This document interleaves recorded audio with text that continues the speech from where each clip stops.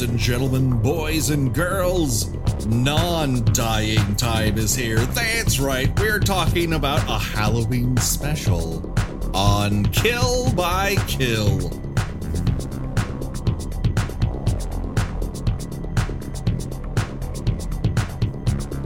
Well, greetings and salutations, Internet. Your old pal Patrick Hamilton, coming to you once again from a secret location. This is the Kill by Kill podcast, where we are dedicated to celebrating the least discussed component of any film, the characters.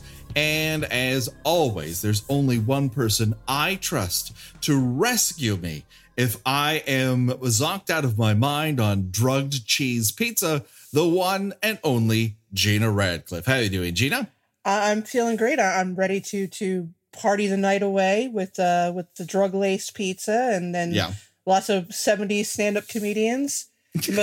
Most gut-wrenching, horrifying scenario I can imagine. I felt like this was a Saw scenario, only there was shtick instead of razor blades and a reverse bear trap. We haven't even really revealed what the movie is yet. Would you like to do the honors after a month full of hype for this episode? We are doing the 1979 classic, Skate Town, USA. Yes, Skate Town, USA. In the midst of Roller Boogie and a bunch of disco movies, this was trying to capitalize on it all. And by capitalize, I mean kind of fuck around with it, but not really commit. If you really like, it was actually a little bit pre-Airplane, but it feels very airplane-y in its comedy. There is it's basically some roller skating and then some comedy bits, mostly by people who were on the Gong Show. Yeah, I described it to our guest, who I'm about to introduce, as what would happen if the Gong Show didn't have a gong. And it just kept going. And there's a lot. We talk about the characters on this podcast. There's a lot of characters in this movie. Every single one of them is in a different movie. But first, we need to introduce our guest. Now, she is a returning champion to Kill by Kill, and she usually joins us for special occasions, be that Valentine's Day or our Patreon episodes. She is the one, the only Becky Wilson. How are you doing, Becky? Hello. I'm so happy to have you here for this spectacular motion picture event. Pray tell, Patrick and Gina, how did you come about choosing this title for Halloween? I think we were both very excited, maybe inordinately excited, unreasonably excited that this was finally coming out on DVD, because it was for a while a lost treasure, let's call it, because you may have noticed that for a movie that featured relatively, second tier to unknown cast, this has a smoking soundtrack. Yeah. And the reason why it was never released on DVD or VHS up to this point was because they could not get any of the music rights secured. So this movie came out 40 years ago this month. It was just made available on any sort of home entertainment format last month. And we were both very excited about it. I forget which one of us actually said, hey, why don't we do this for Halloween? But it's just kismet. Whichever one of us mentioned it, the other one says, yes, let's do it. There was no debating. There was no, I don't know. The fans might not like that, but no, it's like, we're doing this. and I will tell you that as far as I'm concerned, this counts as a Halloween movie. And that is because it is written by one Nick Castle, who is probably best known to listeners as the Shape from Halloween. So he played Michael Myers and at some point was in the process of writing this movie. Now, I don't know about you, but that's versatility. Yeah. He was paid in cocaine and got residuals in cocaine and wrote this movie, which I don't believe is written. He handed in an outline and then everyone arrived on the day said, I'm not going to say that. Horrific going on in this movie. So yes, actual piles of cocaine were pressed together and then thinly sliced into paper, and then the script was written on that. Yes. Yes. And it went up everyone's nose, especially one of the stars, Maureen McCormick, who wrote in her autobiography that this film was, quote, a lot like a disco. There was a lot of cocaine being done on the set, and many people were open about it. Yeah, this is definitely very much a 70s comedy where a lot of shit happens. None of it really ties together. There's the barest trace of a plot. No, the actual stakes are low. Low. Yeah, they are low. Stakes. The actual plot is maybe about a half hour's worth of the movie. Maybe. I mean, I tried to rewatch the episode of Chips that has the roller disco episode, but they've taken it off Amazon. It's disappeared from time immemorial. So I was only able to watch highlights, but lo and behold, a good third of the cast of this movie also appears in the Chips episode that's about roller boogie, including Ruth Buzzy. Oh. Yeah, this cast is it's like some sort of like you stumbled onto your parents' Halloween party. That's how bizarre this cast is. You've got for the kids, you've got Scott Baio, who is he gets top billing and everything, but he's not the main character, thank God. It was like he was on set for a I feel day. like he might have been offered the lead and then they were like, "Oh, you can't skate at He's all." he's never shown skating. So I don't even know the if manager. he's never shown skating. And I mean, he looks like he's about 15 and everybody's a decade older than him. Yeah. He's got this like unbuttoned shirt, not a single chest hair to be seen, which is hilarious. You've got Maureen McCormick, who's Marsha. Her character is super slutty. You could tell because you could see her nipples right through her tube top. They're very prominent. This that was also just the 70s. Well, yeah, that's true. That was a very nipple-y decade. I mean, let's just let's be honest. I saw this movie when I was a child. It's not really for kids, so there's a lot of like close-ups of boobs and butts. There's a whole extremely drawn out sequence where a guy keeps falling down and grabbing onto women's boobs and clutching onto their butts, and it's all very hilarious. But yeah, getting back to this cast, you've got the extremely boring hero who is an actor named, I already forgot his name, Greg Bradford. Yeah, he never went on to do anything. Yeah, there's no reason to remember his name. I believe. Yeah, he's just Blandy McBlanderson all the way. He's a haircut and a chest. That's and then you've got his antagonist. Mm-hmm. Yeah. His antagonist. Hard eyes. Who is none other than, in his film debut, Mr. Patrick Swayze. He oozes movie star charisma in a movie that entirely lacks it. His pants are so fucking tight. But he moves with a grace that you can see from the minute, like, oh, he's a dancer. And then when he tries to do a roller skating move, and he is trying, like, he obviously worked at this, going like, I know how to control my body. I know how to leap in the air. How hard can it be with 10-pound skates on each foot? And it turns out it's fucking hard. But he's going to add a belt. And then he's whipping that belt around, bringing a little bit of much needed S&M to roller skating. I mean, this movie has two modes: shtick or roller skate review. And for his two roller skate review moments, I guess three, there's a group number with him and the West Side Rollers. Yes. But, wait, stop right there. Yes. He's the head of a roller skating gang. Oh, we were all part of a roller skating gang with in the matching 70s. Jackets.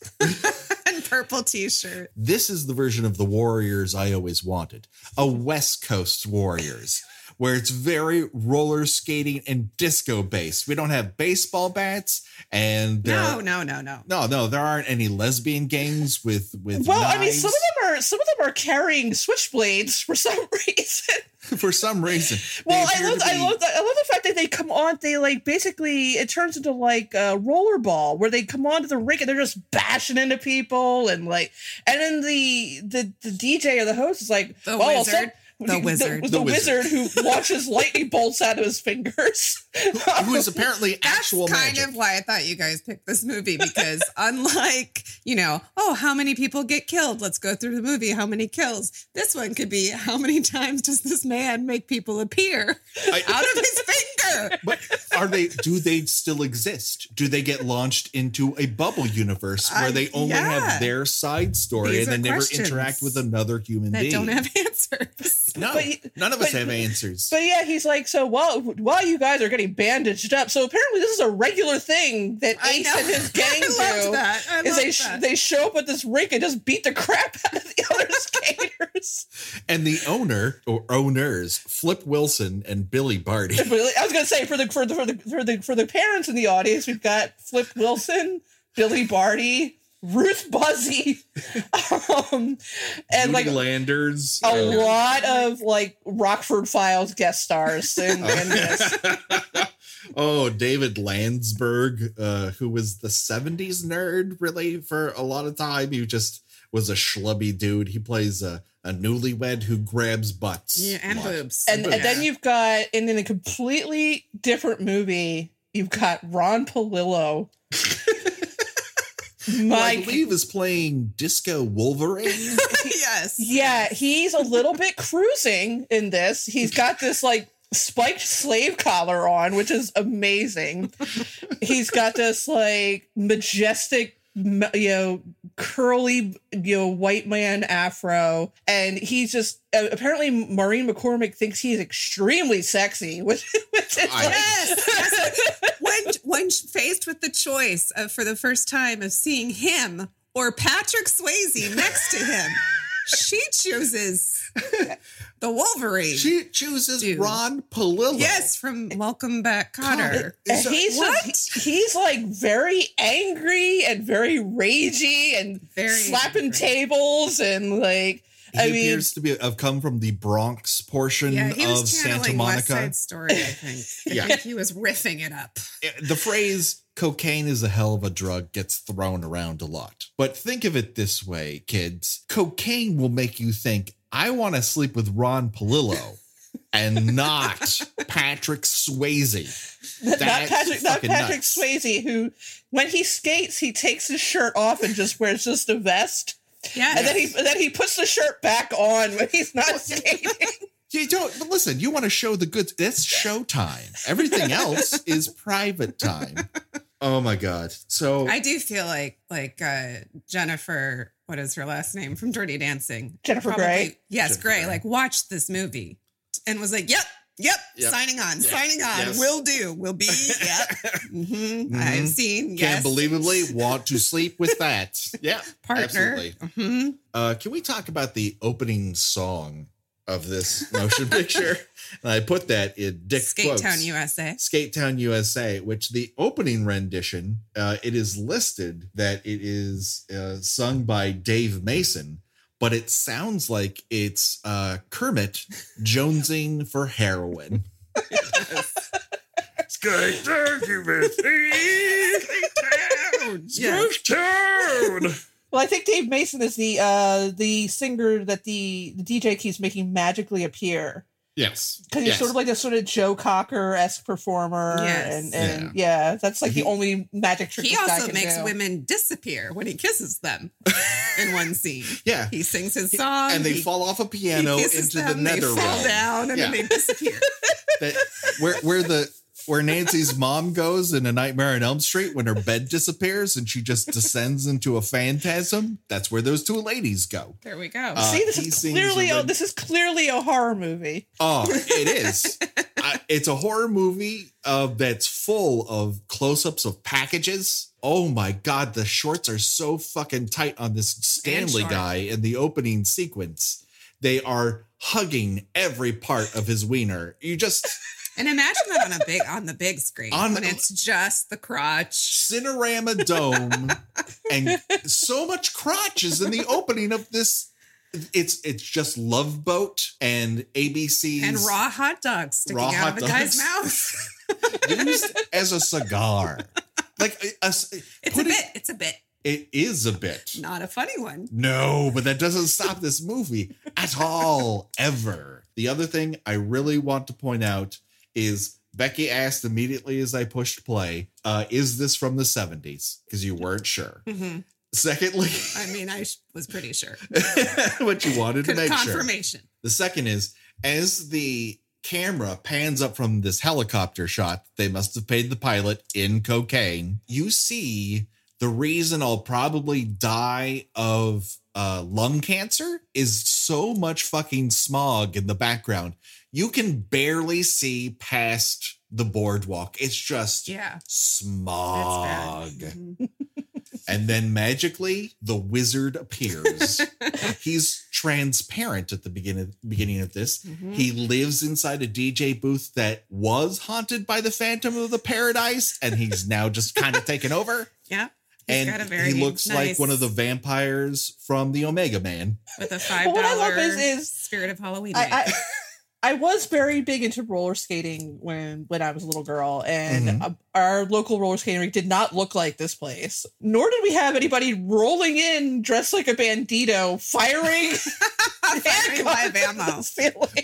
From what appears to be live ammunition, because it shoots things in the ceiling and the ceiling falls, and you're like, that's not okay. But apparently, that's just how Flip Wilson runs Skate Town, USA. The other thing that needs to be noted here, and I have now confirmed this, Skate Town, USA does not occur in an actual roller skating rink. This is the Hollywood Palladium, which is a vaunted concert venue here in Los Angeles. Last time we went was for the Pixies, for I think the Doolittle 25th anniversary tour. I've seen about a dozen shows at the Palladium. Never seen this much neon or competing pinks. There's so many shades of pink that are not the same, but disturbingly different, right next to one another or right after one another. It hurt my brain. I have to go back to something, though. Sure. Gina, when you skated as a little girl, could you backwards skate? I could, actually. So you were one of the cool girls. For the generally ungraceful person I am now, I actually was a pretty good skater as a child.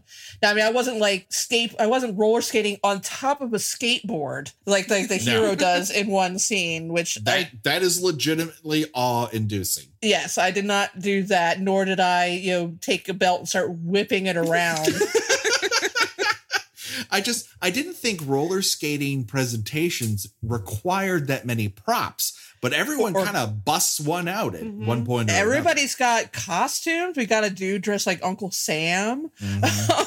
This roller skating contest is a very big deal because they're going to win the princely sum of $1,000 and some skis. No, I think that the top prize is $1,000 and a moped. And a moped.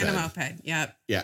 Granted, this is on the west side. So the fact that a boy comes from the valley really shakes things up. Yeah, it really does. This is the first version of Valley Girl. Much better than that other one. I say that in jest. The other thing I want to point out about the beginning of this movie is that Maureen McCormick is in the ladies' room, which is called Curves. And everyone is sharing makeup. And that's not kosher. Don't do that. That's just a case of pink eye waiting to happen there. Oh, yeah. No, you can't trust all those people. They're high off their ass on cocaine. Who knows what's in that? Don't do that, kids. Flip Wilson in this movie is wearing satin pants and is desperately trying to get paid. And everyone refuses to pay him. It's like Rent. Yes. There's like a 10-minute scene about how the orange cards were last week. We only accept the green cards. It went on and on and on. With one of the Landers sisters making an appearance for, I think, an afternoon, being paid in cocaine with foundation that's far too light for her skin tone. Because you see the rest of her body and it's all tan except for her face. She does look like a ghost. Like, she looks like a ghost compared to Billy Barty, for crying out loud, who is a woke motherfucker in this, basically trying to get all the women and people of color admitted to the roller rig for free because they have not been given the same systematic advantages as white men. Rights, And so all praise to Billy Barty, who paved the way for the rest of us social justice when he's warriors. not burying his head in their boobs. Yeah. Well, and if you're wondering if you get to see Billy Barty on roller skates, yes, you do. He never takes them off that I can see. He's a roller skating middle manager throughout this. There's really only a couple people not on roller skates, and that would be the guys running the snack bar, who are they're in a third movie, just completely Yes. disconnected from anything that's happening in the rest of the movie. Apparently the one snack bar attendant sleeps there on the edge of the bar. That's how he's introduced. And he also holds a hot He's the one dog in with his the mouth hot like a dog. cigar. Mhm. And it's not okay. It's not an okay thing. There are some hygiene concerns. Let's be honest. Oh, or in he's this like snack putting bar. he's like shredding the cheese and like putting his bare In a hand grinder. into a meat grinder, which is not the same thing.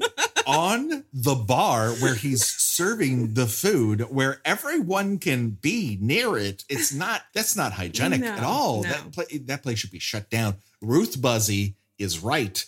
This place should be brought up on It charges. should. So some of you you younger folks in the audience who are going to be listening to this and like, who are these people? What? Roller skating? I think the only name you're going to recognize out of this is Patrick Swayze. But you will be perhaps a little bit disappointed to realize that there was a time before First Blood in which the idea of a Vietnam veteran having flashbacks was funny. Yeah. And that leads to a very long and tiring sequence with the comedian Bill Kirchenbauer, who is probably best known for being the dad in Just the 10 of Us. The dad who can't stop fucking. In the sequel the spin-off of Growing Pains, in which the plot of the show is he has a lot of hot daughters. Yes, too many hot dogs. And they're somehow all the same age. Yeah, and that includes in another crossover of our podcast. One of his daughters is Heather Langenkamp on the And show. the actress who played Cindy in not Dream Warriors, the next one, the one that gets turned into a big bug. Dream Master. Yep, that's the same actress. So there you go. This totally qualifies Horror movie. Again. as a horror Again, movie. this is a Halloween movie. That tenuous connection. But yeah, he is the roller rink doctor, which I guess if you have a gang that regularly comes into your roller skating rink and just elbowing people and kicking them in the head with their skates, I guess you need a staff position. No, you need someone there to take care of scrapes and bumps and just feel up He random is not women. the person to do it. But, No. But yeah, he at some point he just starts going into having flashbacks of his time in the war, which is, where something like that now is kind of tragic. There was a point where that was played for laughs, which is weird. where he did the same thing in Airplane. Yes, Yeah. he's Yeah. Captain Galeen in Airplane. He's suffering from the after effects of Major Lazer. No, Macho Bravo. I'm sorry. Macho Grande, Patrick. Macho Grande. That's what I said. Macho Grande. But yeah, so this is one of the much longer bits in the movie that kind of just goes on. Again, another character completely in a different movie that has nothing to do with anything else in the movie. Now, who is the ancient comedian who's just rattling I off don't know. jokes? He is my favorite character though. I know. Hold on. That whole thing is Leonard Barr. okay. Leonard Barr. He was also in Diamonds Are Forever. He was ancient then. He's a Borscht Belt comedian, and he's telling jokes like there's a gun to his head. Every time they cut back to him, I just started cackling like Sam Neill at the end of In the Mouth of Madness. I was just like, This is how I told this joke, and then this girl is my taxi driver, and she asks, "How far do you want to go?" And then I'm bringing up on charges on Tuesday. You're like, what? What? There's no pause. There's no set. There's no setup. He's There's no just- joke. They're all told he's evenly. babbling, and it is the funniest thing. It's amazing. And the then weirdest the part of it- callback of cutting to the busty blonde girl who's like, "Can I have my pizza?" Over and over. Wait, it gets better. She doesn't have time for this. That busty lady is tragic Playboy model Dorothy Stratton. Oh, I mean, it's even more of a horror movie because she This it's not just this movie is from the 70s. This movie is the 70s. It's the 70s ground up, stomped on, cut with baby powder, and passed out into a bathroom. Murray Langston shows up here, the unknown comic, in a dual role as a guy who drinks and sells drugs and Again, another character, completely different movie. Everywhere he goes is a different movie that does not operate with anyone else. It's kind of amusing when you realize all of these various characters that we're mentioning almost never interact with the two, I guess, the two main characters. I guess the two main characters would be, Blandy McBlanderson and Patrick Swayze. I guess those are the two main characters. But most of these supporting characters don't even ever interact with them. And it's very weird. I think that's why Patrick Swayze is left to interact with his gum. Oh, yeah. He's got that gum, and he keeps that gum in his mouth when he's smoking a joint. It doesn't matter, I don't know if that's, right? I don't know if that's super cool or super gross. If he's skating, gum. If he's kissing his girl, gum. If he's smoking, gum. Just gum. Threatening bodily harm, gum. It's just all gum all the time. He gum just flings it out of his mouth at one point. Gum and snapping his fingers. But as soon as the gum is gone, the belt comes out. So it's like, oh shit, here we go. Yeah. When you go from gum to belt, shit is getting off the hook. Ace is like the Godfather on wheels. He's just constantly asking why you disrespect him and why are you asking for favors on the day of his daughter's wedding. It's just he sits in repose surrounded by Ron Palillo and various serial killers. We're very tense. Very tense. Much more yeah, tense these people are taking this skating contest way more serious than he is. Yeah. No, but the people in the skating when they're actually skating, I wouldn't call any of that serious roller skating. Also, there's only 3 contestants. Yeah. I know. And then there's all these numbers with people doing choreographed numbers, but they're not in the contest. Why aren't they in the contest? There are people within those groups who are infinitely better, but they're like, I don't need to participate. I have a paid gig where I show up in the middle of the Palladium floor and we kind of do choreography, but it's me skating around dazzling stuff while people behind me get zapped into white tuxedo suits by the wizard. I'm not going to compete against Ace. He might murder my dog. Things finally progress in this movie when it's determined that we got to fix the competition. We got to take out the competition with crazy props and itching powder. Yeah, it's something. And what was the first and one? shining a mirror in someone's eyes, which I was like, how does that make you not roller skate good? Why do you need to see so much? Or turn? I mean, it doesn't occur to anybody to, do something to their skates. Which would seem to be the most logical. Tie their laces together.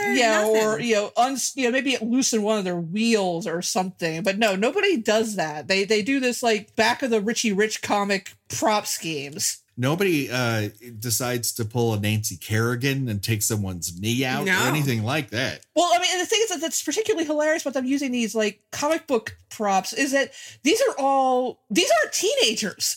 These are like grown-ass adults. Ron Palillo was 30 when he made this movie. And he looks every day plus more. Patrick Swayze was not, he was like 25. I think probably the youngest person was, again, Scott Baio. And he probably was a little older, but he looked very young.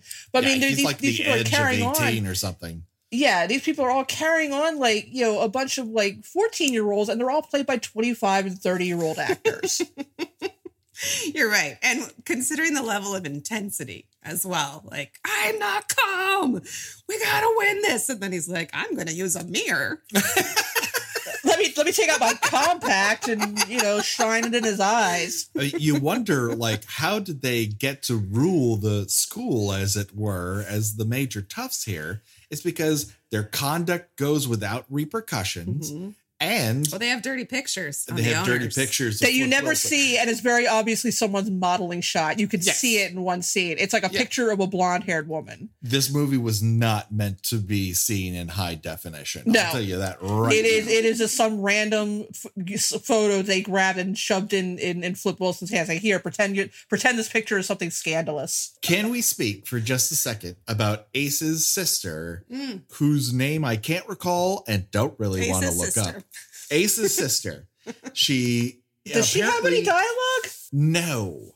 I don't think she actually speaks. I think she is in a silent movie throughout the entire thing. She might mouth "oh" and no and leave him alone. Yes. At one point. Basically. But no one scripted lines for her. I'll tell you that right now. She's also projected as some sort of skating genius. She doesn't skate so good for that.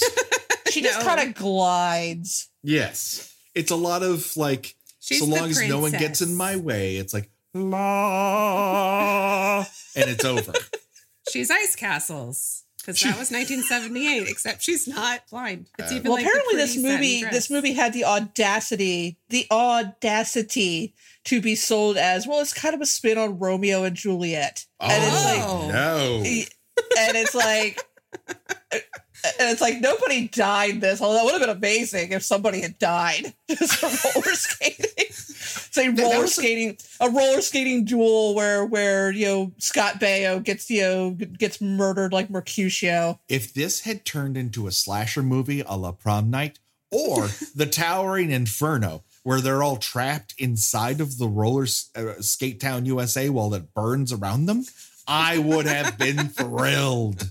But unfortunately, none of that happens. You're just trapped in this Love Boat reality without a gopher. And with not nearly enough cocaine. No, not for me. Not for the viewer. Not for us. No. I opened the Blu-ray case. I did not find any cocaine inside. That would have been handy for them to provide that. With it's a tiny little packet of cocaine inside a gift for the buyer. It's the least you can do. Who else is buying Skate Town USA but people who need a little cocaine to get through it? We were also loving how they didn't fix things like the offbeat white person clapping to the music. Along to the music. It was so terrible. And they were like, no, we're going to leave it. It works. They didn't have rhythm before. They don't have rhythm now. Oh, Jesus. Special appearance by Elliot Kalin. No, that's not Elliot Kalin. It's David Landsberg as Irwin, a character who appears to be some sort of 70s disco cuck who wheels in his fiance, who apparently they have not had sex on their honeymoon yet. But they gotta go roller skating. I didn't quite understand what was, again, a fifth movie happening here. Definitely a fifth movie. Where she absolutely has demanded that they go roller skating. On their wedding night, despite the fact that neither of them are capable of roller skating. Or apparently of knowing how sex works. No, he throws up and she wears pantyhose. That's they are not...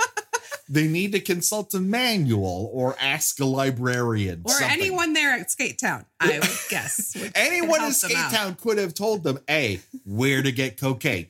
2, how to have sex. Because almost everyone in here looks like they've had sex, even though you don't want to know the details. I was going to say, but probably gross, unsatisfying sex when you think about it. Except Patrick Swayze, who's probably into like some tantric shit or something. Oh, there we go. Patrick Swayze is the genius of sex. Like he does it in roller skates. Yeah. He will do it with the shirt on or with the shirt off, but the belt either stays on or off. And he's chewing gum, but the sex is so good you don't care, and that's what's important. Considering how tight his pants are, why is he wearing a belt? For props. It's a prop belt. Yeah. It's the only reason. Why is the wizard wearing a belt? It's part of a tunic. Murray Langston was never funny. No. And this proves it. Yeah, no. He neither persona that he does in this movie is I mean, again, if you are under 40 and you're listening to this, I'm sorry for all the question marks that are just kind of like hanging over your head right now, because this is prime old person territory we're talking here. I mean, we could give you the backstory, but it wouldn't matter because you wouldn't be able to know what the backstory was. You know, these kids today don't have to research enough. It's a Google search. Yeah, you look up unknown comic exactly and understand that it did not take a lot for someone to get modestly famous as a comedian in the 70s. Again, a lot of cocaine, a lot of jokes about cocaine, and you had to trust that most of your audience was also on cocaine, which they probably were. And the guy who put the paper bag on his head, like that was a real thing, right? That was the unknown comic. Yeah. I have this very vague memory of seeing him maybe on the Gong Show or something. Yep, that's pretty much what he was known for. That's pretty much all he was known for. Okay, all right. And the funniest thing, if there was a funny thing, it was that he always showed up to get gonged off as like a recurring character, I suppose. Yeah, his shtick was not being a good comedian, which job well done. I mean, he really sold that. Check and check. Maybe he was a wonderful individual who was gregarious and treated people well and tipped well at restaurants, but he's a fucking terrible comedian. I'll tell you that right now. Why is it that the honeymoon couple needs to go into the bathroom to put on roller skates? That is not something one needs to do in privacy. Any sort of shelf will help you put on roller skates. Why are there so many half-naked people at the skating rink? There's a moratorium on shirts. It's just, do you have Mork from Orc suspenders? Oh yeah, no shirt required. Rainbow suspenders. You want to come in wearing a lace teddy? Sure, come on in.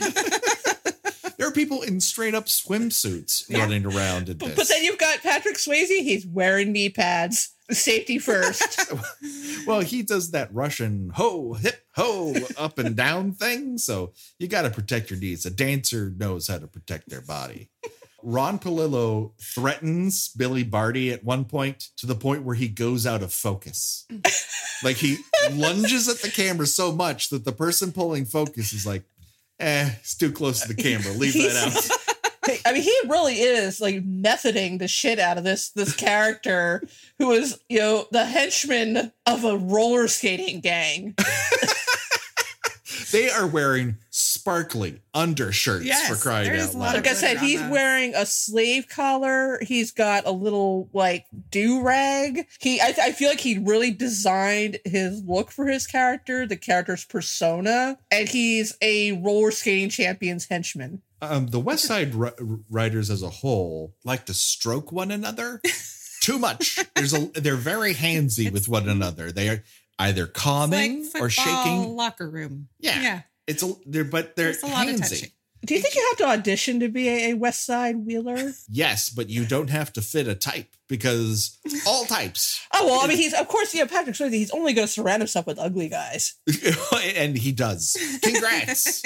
Check mark. I mean, mission accomplished for that one. I mean, some of the girls are having a hard time keeping up. He doesn't really need much help being, the best looking man in the room, but it doesn't hurt to have yourself immediately surrounded by some real ogres. When the CW remakes this, they'll never get away with that. Oh, no. They'll all be pretty boys. No, none of these people are TV ready. They're not movie ready. They're not play ready. They're not Shakespeare in the Park ready. That's also the thing. Honestly, that's kind of a thing I miss about 70s movies and television, was how absolutely ordinary everybody looked. Yeah. I mean, just it's, the whole John Cassavetes thing. Let me just get the most unremarkable looking dudes to be in my movies, and I kind of miss that. Now everybody's just nobody has any pores now. It's disturbing. I think it has to do with the resolution of our televisions. As we see clearer and clearer, the less imperfections TV executives want to see. And it's a problem because no one can live up to that ideal. Like, you have a window and then you're out of it. Yeah. And then we're seeing too much of people. It's just, it's too much. Did a guy from Car 54, Where Are You, show up in the middle of this fucking movie? Yes, he did. Oh, Jesus Christ. And he just, ooh, and then that's it. He zips his penis into the fly of his pants, oohs, and then we're done. You never see him again. It's a wrap on Guy from Car 54, Where Are You? Yeah. It is an incredible. Oh. Again, another completely different movie. We have 7 different movies going on here. I mean, none of them overlap, and really remarkably, none of them overlap with each other at any point. No. And what I was saying about the stakes being so low, it's like, is Ace really that bad of a bad guy? I mean, he just wants to win his skating competition. And you know what? He should. And on any given day, he might, because he's good. Yeah, he's better than the other 2 guys who are trying. The other guy may sure, he's fine. He could win. perhaps. But Swayze's better rhythmically Those are the on stakes. the floor. It's not like, he's so bad, or he honestly will murder you if you. Well, the one guy who looks like the Night Stalker does want to murder people. He does want to. He talks about cutting people open repeatedly. We have not talked about one of the competition, and that, of course, is Pistol Pete, which sounds very okay, but that's before he reveals the full name, which is a long Mexican stereotype, and he's basically dressed like he's a bandito. Gonzalez. He's a bandito. Yeah. I mentioned him earlier because he just appears like rolling down this ramp, which is how you get onto the skating rink. Just pew pew pew, like Yosemite Sam. Like this is a giant pinball game, but there are people on the floor. This is not an example of white excellence. He's also supposed to be a serious contender. Yeah, and his routine is him kind of stumbling around on his skates, and it's I guess that's supposed to be, that shows some prowess on wheels. I don't know.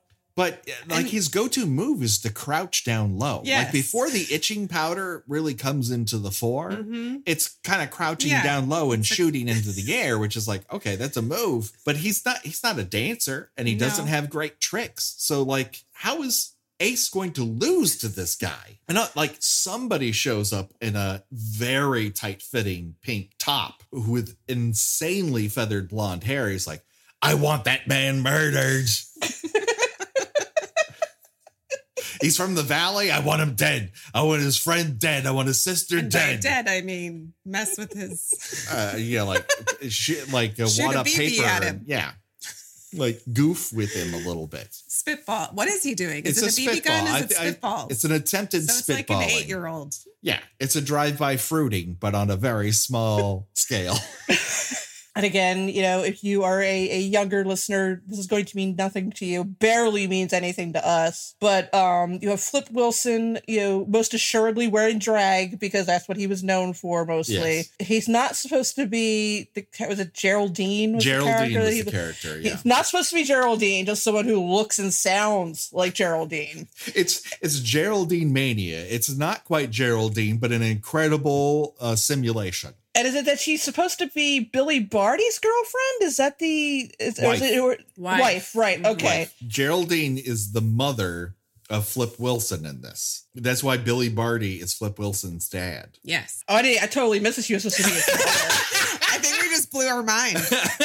I mean, spoiler alert for Skate Down USA, but Billy Barty is playing a co-manager / father figure to Flip Wilson. Yes. And everyone is okay with it.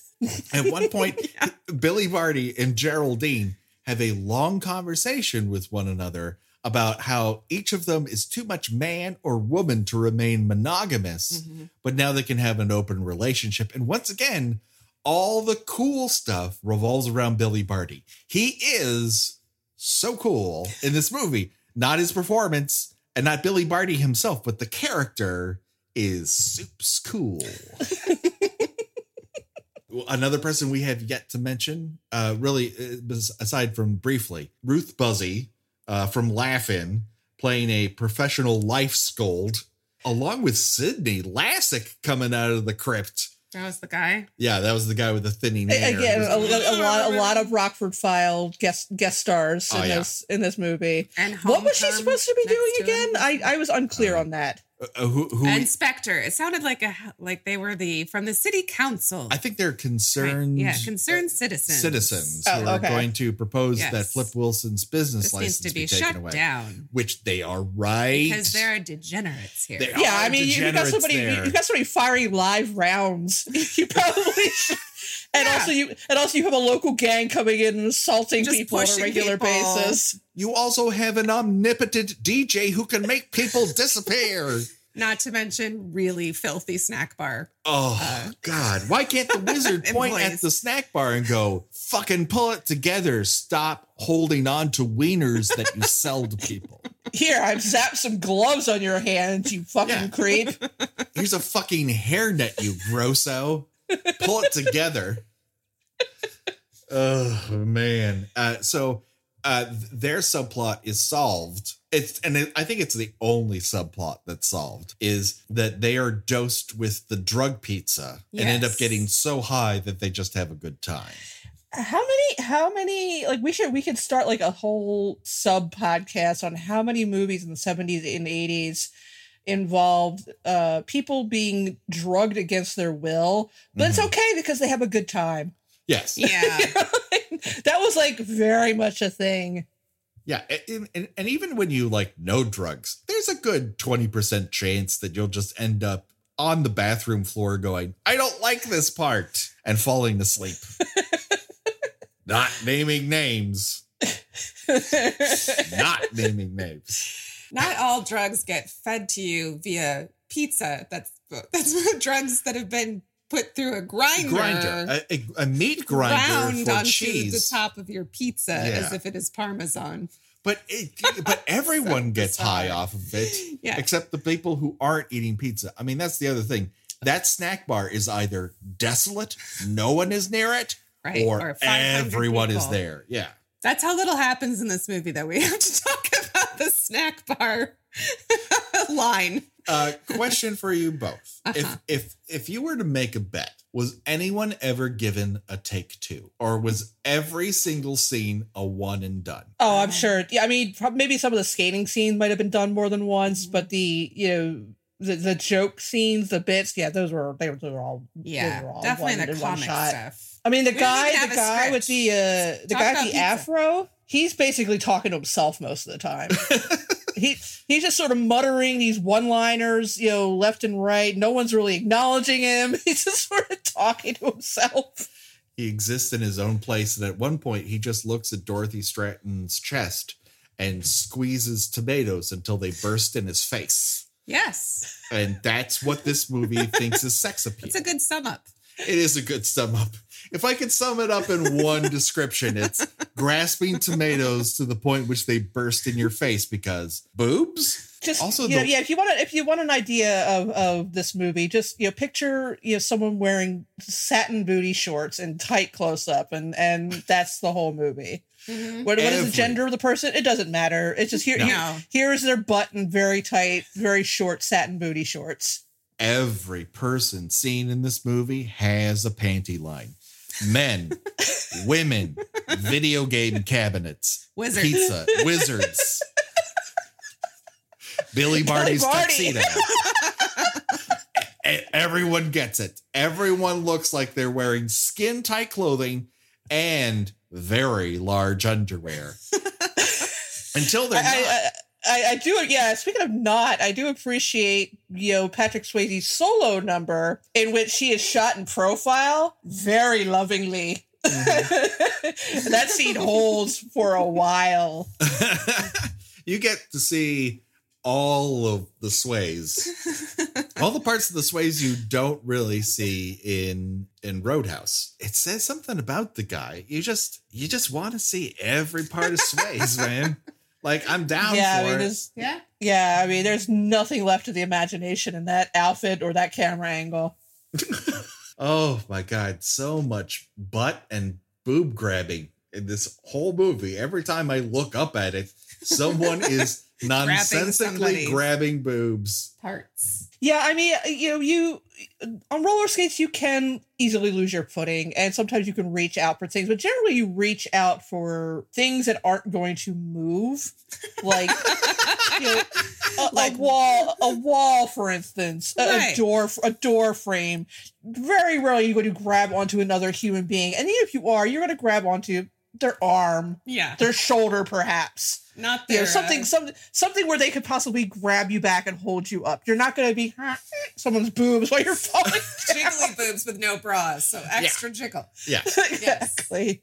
Shout out to the two busty babes who are playing video games, and Erwin approaches them, falls, grabs onto them, and then the one in the red satin shorts grabs Erwin by his ears, lifts him up, strong, kisses him with a very open mouth. And then it cuts to the lady playing Centipede, And she's like, we're going to sex that guy to death.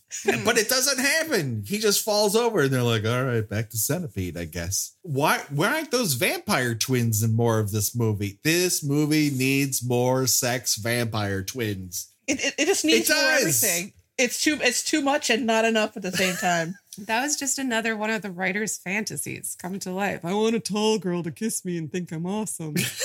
And then want to have sex with me. Oh. That was my fantasy when I asked you out for a date. I want to be able to make bearded men appear with just pointing my finger. Yes, that too. Can we talk about the wizard's weird? Is that a Peter Lorre impression that he's doing? He's got the weird little glasses on. Yes. Yeah. At one point, he's drooling on top of electronics. For crying out loud. It's like, okay, someone take the cocaine away from this man. He's had enough.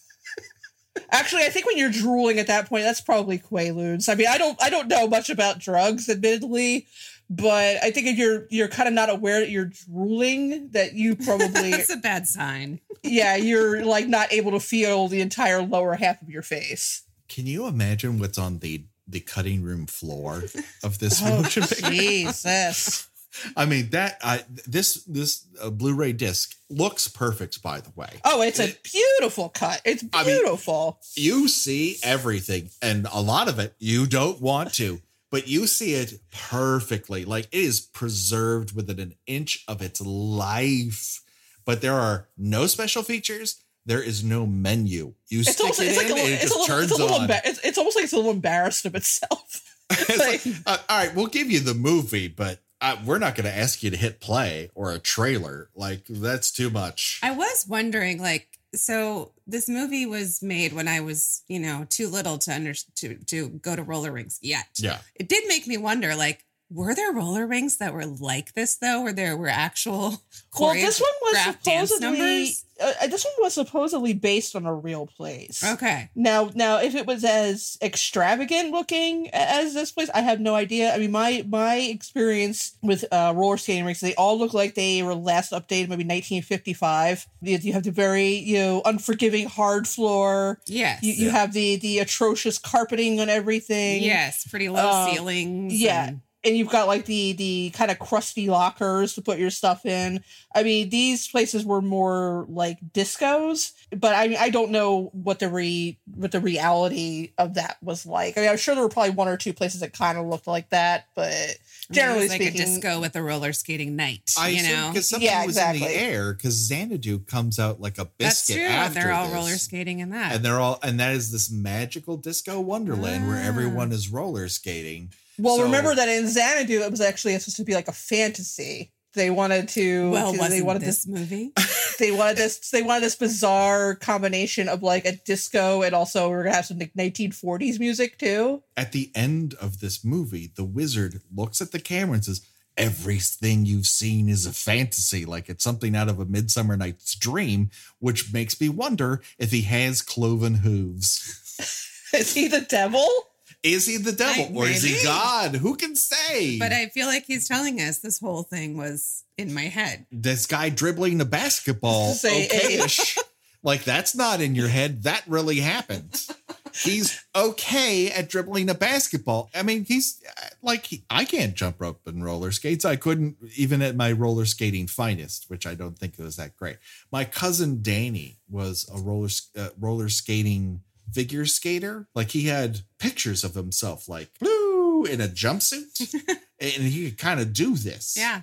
And at the time I was like, I guess, I was a biscuit old. I'm like, well, so people do that. All right. But it ended up not going anywhere because none of this went anywhere because disco was about to be given a stake in the heart. Well, that's the funny thing about all these movies is that all these roller disco movies came out one right after another within the course of maybe 6 months. Yeah. And disco, for all intents and purposes at that point, was pretty much on the way out. I mean, I think 1980 was probably the last year for it. But you've got that whole, I always think of that, I can't remember if it was Airplane or Airplane 2, where they're flying over the radio station tower. It's like where disco lives forever. And they knock over the tower power. Oh, yeah, the station like flicks out. I mean, at the time, like these movies were like, oh, this is going to be a thing forever. Disco's never going to die. And then you end up with movies like The Apple. Exactly. Thank God. But I mean, in terms of like plot coherence, The Apple is way easier to follow than this. Despite It how is weird because it it is because it is one single movie. Yeah. It's not a movie that makes a lot of sense, but it is, you know, one single movie that tries for a cohesive plot that eventually brings all the characters together, which this one does not. For a movie that takes place in one place in one night, there are so many characters. Basically real time. Yeah, in real time, it's you know, so many characters just doing things, you know, probably within 50 feet of each other, and somehow are never on screen at the same time. No, And it's very bizarre. I'm sure they shot all the roller rink stuff with actual skaters. Oh yeah, I mean the definitely. routines and all. I mean, there's probably a reason why, you know, Patrick Swayze is never on screen with Ruth Buzzy, and because their scenes were filmed on different days. They're nowhere near one another. They don't exist in the same time and space. And while the routines look good on the outset, if you watch them for 2.5 minutes straight, which is what these are, they really run out of steam. All of them. Yeah, you And see you're a lot of like missed wobbling choreography. and bad flips, and you kind of go, Yeah, no "This one's isn't that really impressive." skating. Not a lot of people are actually skating so much. It's kind of dancing on roller skates, which Yeah. isn't exactly the same thing. Like when Patrick Swayze's gang shows up, they kind of do this whole like like Yes. West Side Story thing, where they're like up on their toes and kind of like, you know, swinging around, but no one's ever actually skating. Well, there's two modes. There's like dancing on roller skates, and then there's long like balletic movements as Yes. you glide across the floor. Like And belts. Like I actually don't think Stan the Hero should have won the contest. Not maybe at best the solo, but certainly the where he duet. can They're duet, just sort he of sucks. gliding around with each other. And then like even his solo, he's like walking on his hands. He's on a skateboard, which is the stupidest thing I've ever seen in my entire life. I mean, it's the Poochie of roller it's skating moves. impressive, but it's still stupid at the same time. He's Yes. not really skating that much. He's flexing and you know, he's hammering it up and you know, but yeah, he's not the best skater. Ace is the best skater, god damn it. Ace glides onto stage and busts light bulbs So, with his ass. Ace needs confidence, right? This is what it comes down to. Ace needs a shot of confidence. You are the best, buddy. He does. You don't need anyone to fix it. You know what he needs? He needs feel good Freddy Krueger to come and go, oh, you need a pick me up. I'm going to do some shtick near you. And then you end up dead, but he's always trying to help. But you believe in yourself. Yeah, believe in yourself. Yes. Yeah, he needs to be, you know, not, you know, abusing and assaulting people at a local roller skating rink. He should be trying to, he should be trying to apply for like the U.S. Olympic roller skating team. Exactly. Yes. So shall we talk about the great skate off at the end? The big ending? Well, hold on. No, we're not ready. We've got a couple things to talk about. One is that the waiting room for people to roller skate is just outside underneath the pier, just like in a parking lot. It's not even a... This would only bother Patrick, but okay. Secondly, this movie posits a world in which Maureen McCormick and Ron Palillo are inches away from fucking in a car that is not Ron Palillo's. At one point, he just says, you didn't buy their scorching chemistry. She also does not seem disappointed that she missed out on her big skating moment. No, she's high off her ass on It's drug like, pizza. oh, Dave Mason has a lyric. The main chorus of his love song is, I fell in love over you. Over you. Like a drop cloth or a tarp. Also, the song he sings is called Roller Girl, which, God, please, I hope Paul Thomas Anderson watched this movie and found it inspiring for Boogie Nights. Please, God, that would be the best thing. If I ever get an opportunity to interview him, I'm going to say, have you ever seen Skate Town USA? And he's going to say, I have you? And then we're just going to talk about it for 45 minutes straight. It'll be amazing. That is the worst version of a Rolling Stone song I've ever heard during the it's final a disco. duo. It's a disco version of Under My Thumb. Yeah, it is ungood. It's like something you would hear on Quincy. It's oh god. And during the dual skate, there's a lot of tummy touching. Everyone kind of like, hey, tummy touch. As they kind of caress upwards. It's really Patrick Swayze's move. He likes to caress his partner's belly. Yeah. Yeah. It's like, ooh, do you have a tum-tum problem? It's not cool. And yeah, I mean, is there anything we missed? I'm sure like another hour's worth of material. There's so much happening. And yeah, a lot of it isn't funny, but it's so you can't help but just note it in your brain. But yeah, Becky brought up the skate off at the end because I don't even remember. I just watched it last night. I don't even remember how it was resolved that they don't have to let Ace win the contest. But anyway, so the bland guy wins. He gets his princely sum of $1,000, which was worth threatening murder because he saved his life. Because he saved Ace's life. Because they have some sort of like literal Fonzie jump the shark I didn't shit. get that at all because he said, I cut his brakes, so when he hits his brake, it's not going to work. He's going to go off the pier, and then Ace is thrilled with this idea. Well, here's the thing that we've not mentioned is that they are for this race they are wearing skates with outboard motors attached to them. Like weed whacking motors. This is a thing. This is a thing. Didn't you? Come on, Patrick. Didn't you have your skates with your outboard motors attached to them? I mean, that was very big fiscal 79. This was not a thing that you operate with a handbrake. Yes, that's some straight up chips shit. That you have to apparently. In order to operate them, you have to have this sort of crouch that looks. And they also have what I really love is they both have matching helmets. Their helmets match their outfits, which was amazing foresight on their parts. But what I don't get is while Blandy McBlanderson goes off the pier because his brakes fail, which makes sense because they fixed it. Yeah. Why does Patrick Swayze not use his brakes? He's bad at it. I'm not sure. I don't get it. But they both go off the pier, and then it turns out that Ace can't swim. Yeah, and that's his kryptonite is water. So he does the lifeguard, the senior lifeguard school. I'll throw my arm around you and drag you back to shore. Yes, and then they have a sincere moment. Yes, don't tell my friends. And Blandy McBlander says, "Well, I'm the hero," and I'm like, "Are you? Yeah, you're like 25." I mean, you're a hero in that you carry off that pink top. I mean, that's heroic. But it's not. You're a hero in that you didn't let a man drown. Yeah. Again, bare minimum. Like, you know how to swim and this other guy doesn't. So you drag him out. Also, I mean, they're both wearing roller skates with outboard motors. They're sinking like stones. Let's just face it. Yes. They got cement shoes no one's coming out of that race. I mean, they're fit within an inch of their lives, so maybe I'm not going to put it past them. But but those old school roller skates were like 5 pounds on each foot, and I mean, who even knows how much attaching a lawnmower motor to pack them, make them heavier. And then they're friends. They're friends for life. Everything skate together, and then they do like a roller skating cha-cha line, which is amazing.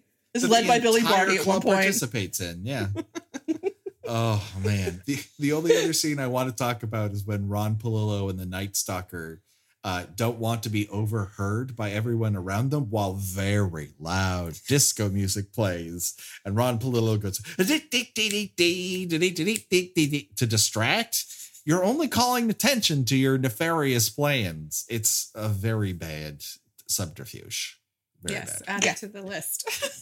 They're not good at being henchmen. Every decision in this movie is wrong on a subatomic level. Except maybe saving his life. I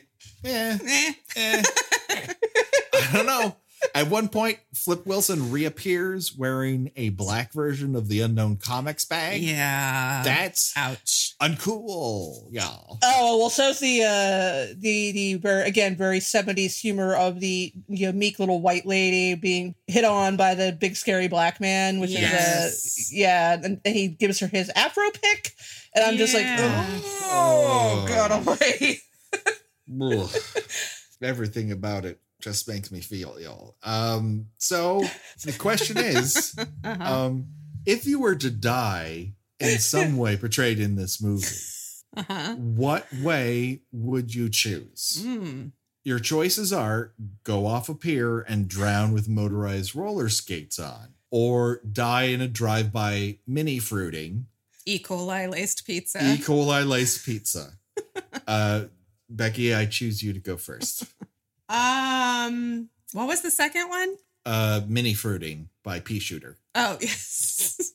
Gosh, it's so difficult to choose. It is. I think I'd want to go out with a big, splash. Yeah. Okay. Yeah. You're going off the pier? Just going off the pier. Even though that's not the way piers work. Piers work in straight Virginia lines. Woolfing it. Piers work roller in skate style. Virginia Woolfing it. Is that's what the kids call it? Virginia Woolfing it? All right. Good to know. Gina, what say you? I can't believe you're not offering me the option of being zapped into some sort of neither world by a white afro wigged wearing magician. Because I mean, I think you've known me long enough that seems very on brand for me. Yeah, it is. I think she should have that option. There's no hand or face trauma, so that really is up your alley. Well, if we're free balling it here, which as many of the people in satin pants are, I would go dying by lesbian vampire twins near the centipede machine. I want to be held up by my ears and kissed to death until I die, which it doesn't last very long. So I've got that going for me. Yeah. It's good while it lasts. It is, by the looks of things. So that just about does it. Happy Halloween, everybody. What a way to go out. This will be our episode for this week, but who wanted an episode of Kill by Kill on November 1st? Fuck that noise. Let's come out on Halloween. And that just about does it for this episode. And so just before we go, let's talk about a new review that we've received on iTunes from Dick Quotes. Always funny and a great escape on a lousy day. The hosts are hilarious and get me way more interested in horror films than I would ordinarily be, which is a very nice review. Well, thank you, Mr. Quotes. Yes.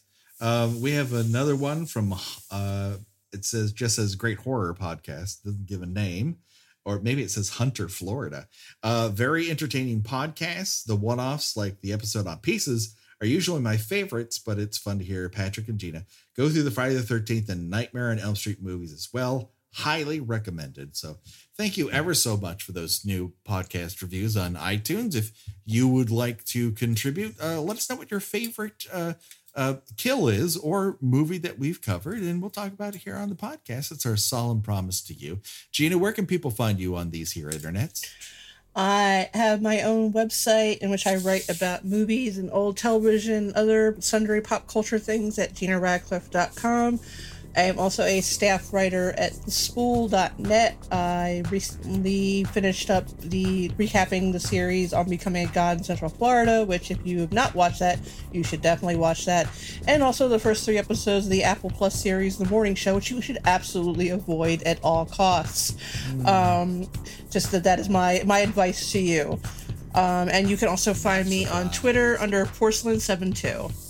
All right, do it today, people. Check it out. Of course, you can find us on Twitter at KillByKillPod.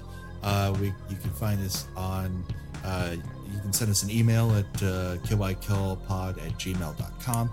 We have the Facebook group and page where you can discuss all things horror and the episodes in greater detail. And aren't you guys still top 25? We Apple? are still top 25 in TV. So all you viewers out there vindicated that you've been hanging on. Take that, haters. Despite digging our little fingernails in and not letting go. Nope, we're still top 25, baby. As of today, we are still in there in film histories. So that's nice. Whatever. Okay. Whatever.